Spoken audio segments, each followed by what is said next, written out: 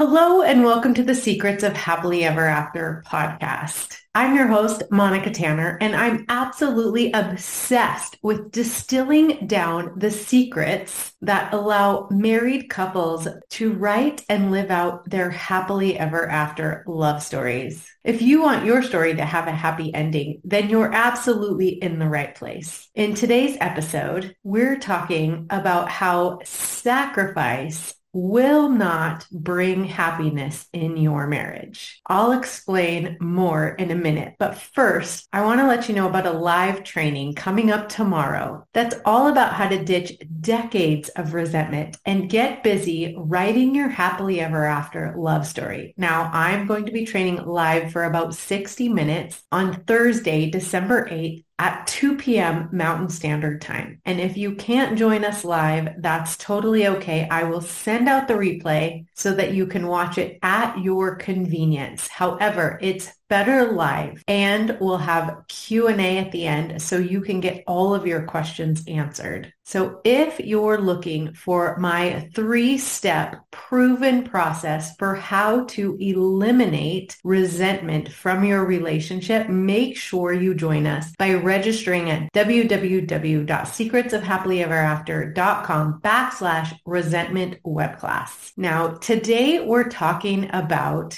sacrifice and the common misconception that by sacrificing in your marriage that you will actually be happier, which I would like to argue is false. So let's start by looking up the definition of sacrifice. According to the Cambridge Dictionary, sacrifice is to give up something that is valuable to you in order to help another person. Now, let's get a few things straight before we get started. Number one, I'm not talking about any type of religious sacrifice. And number two, I'm not talking about getting uncomfortable, because life and growth are meant to be uncomfortable. In fact, you will experience negative emotions about 50% of the time. Part of the reason we came to Earth was to grow, to be tested, to be uncomfortable, and to learn new things. And that is part of life and living. The sacrifice I'm talking about is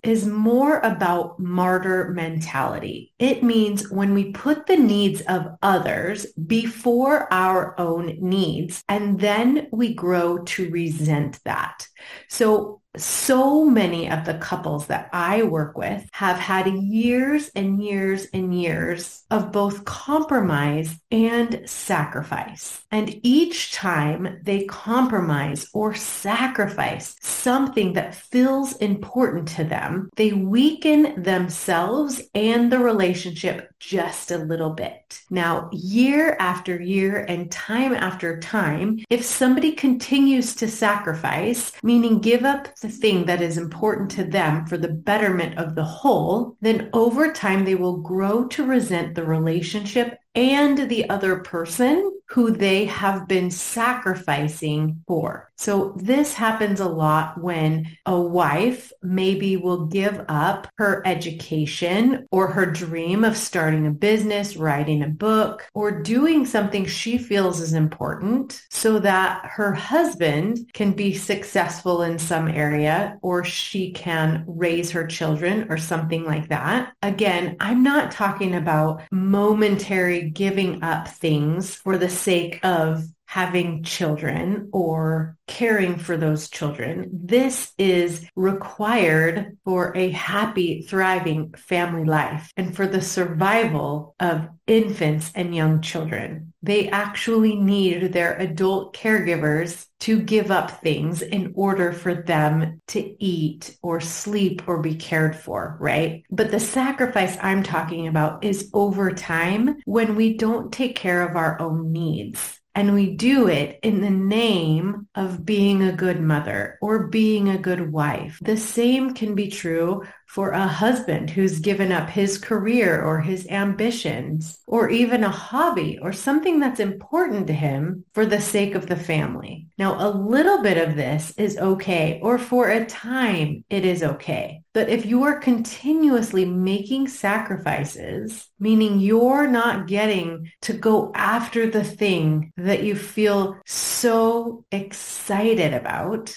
eventually you're going to look back and resent whoever took that opportunity away from you. It also becomes so detrimental to your children when parents have sacrificed over a long period of time to make their children the most important thing in their family. This deteriorates the relationship in so many ways. First and foremost, when parents put the comfort of their children above their own relationship and above their own comfort, they hinder their children's ability to grow up confident, healthy, and strong, and that they will be able to go out and make the most of their own lives because of the guilt that they feel that their parents put their lives on hold in order to raise them. So when children see their parents living up to their purpose, to their full potential, doing the things that they love, creating something good in the world, following their promptings, living out their purpose, it gives their children the permission to do the same. But when one or both parents have sacrificed repeatedly for the sake of their children will be stunted as their parents pull for their own caregiving because they haven't taken care of their own needs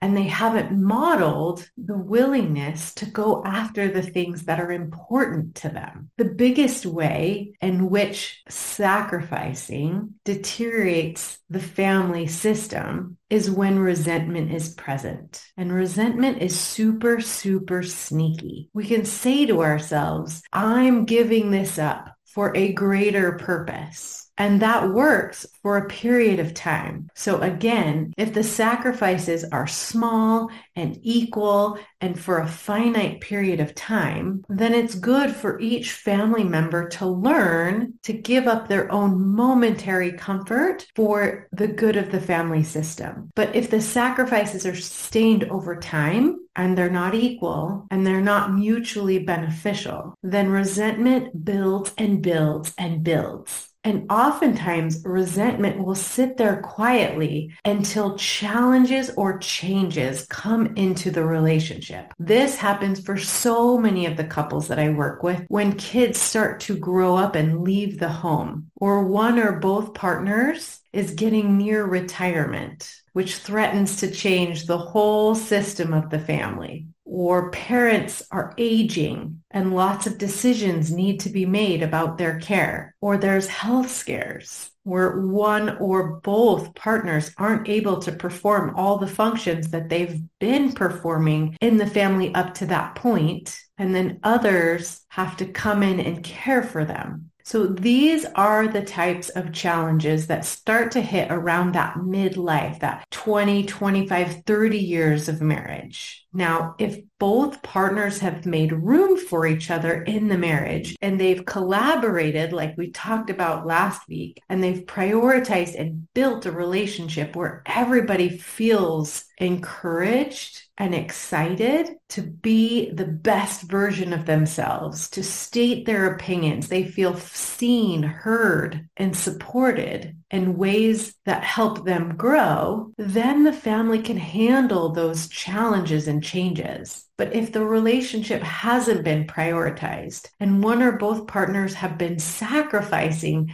the things that they really want to do, or ways in which they want to grow, or things they would like to experience, maybe like travel or activities or education. If they've been giving those things up for a long time, and then these challenges start to hit, and they see that maybe they might not ever have the opportunity to pursue these endeavors, that's when resentment rears its ugly head. And then all the distractions like children and careers start to lessen, and the couple is left with the idea that they might not even like each other. Statistics show that couples will wait 6 to 7 years in an unhappy, unsatisfactory marriage before they'll ever look for any type of outside help. Then by the time they go looking for some outside third party to help them see clear their relationship or develop skills in order to ditch that resentment, to connect and communicate better, they're faced with the decision of whether or not to start completely over with somebody else that doesn't have that shared history of resentment and sacrifice and compromise, or they can put in the necessary work. But by this time, there are so many things. I like to compare it to a garden sometimes, where the couple has tried to plant flowers, but there's so many weeds that when they plant these little flower seeds, the weeds are so prominent that they choke out anything good that could grow there. And so by the time they've waited and sacrificed and compromised, and they're finally seeking help with their relationship, they have to completely weed that garden, rototill the earth, which takes a lot of work before they have a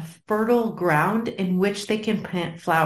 Now, the truth is it can be done. If you've invested years and years of your life into creating a life with another person, even if there's resentment, even if there's been sacrifice and compromise, and you feel like there wasn't room for you in the relationship, we can weed the garden. We can rototill the soil. We can plant beautiful flowers, but you have to be willing to stop sacrificing, recognize what it is in your life that you would like to pursue. Again, whether that's a hobby or education or a career, your purpose. If you're willing to get clear on the things that you really want out of life, stop sacrificing and ask for what it is that you really want and make room for your partner to do the same, you can ditch decades of resentment and get busy writing that happily ever after, where both of you get to grow and learn and contribute and give and take from the relationship in order to become the very best versions of yourself. Versions of yourself that don't sacrifice, but freely give to the relationship by choice, not because you don't have any other options or you don't see any other way. This is a truly beautiful relationship. And when you pair that with your ability to write your own story, to flesh out the details, and make your unique love story beautiful, not only to you, but to your children and grandchildren and all of the generations that come after, that they will look to you as an example of how to really love and care for another person, not to sacrifice for them, but to freely give all that you have to create a beautiful life together. That is priceless. So if you're feeling resentful, if you feel like you've given and given and given to your relationship and are getting very little in return, please reach out before it's too late. Don't wait 6 or 7 years in a miserable relationship before you start to get the support that you need to turn things around. I have a 3-step proven process for ditching resentment and reigniting that passion and fun, communication, connection, and commitment required to write that happily ever after ending to your love story. So if you're listening to this and you know you've been sacrificing too much and you feel the resentment, please reach out and book your free 30-minute relationship breakthrough call with me. You're just going to go to www.secretsofhappilyeverafter.com/apply. Find a spot on my calendar and let's talk about how you can stop sacrificing so much for this relationship. Ditch all the resentment that comes with that and get busy writing the story you want to be remembered for. That's my specialty, and I would be happy to help you do that. If you're benefiting from this content, be sure to rate and review the podcast so that others can find it. And join us again next week, same time, same place. And until then, happy marriaging.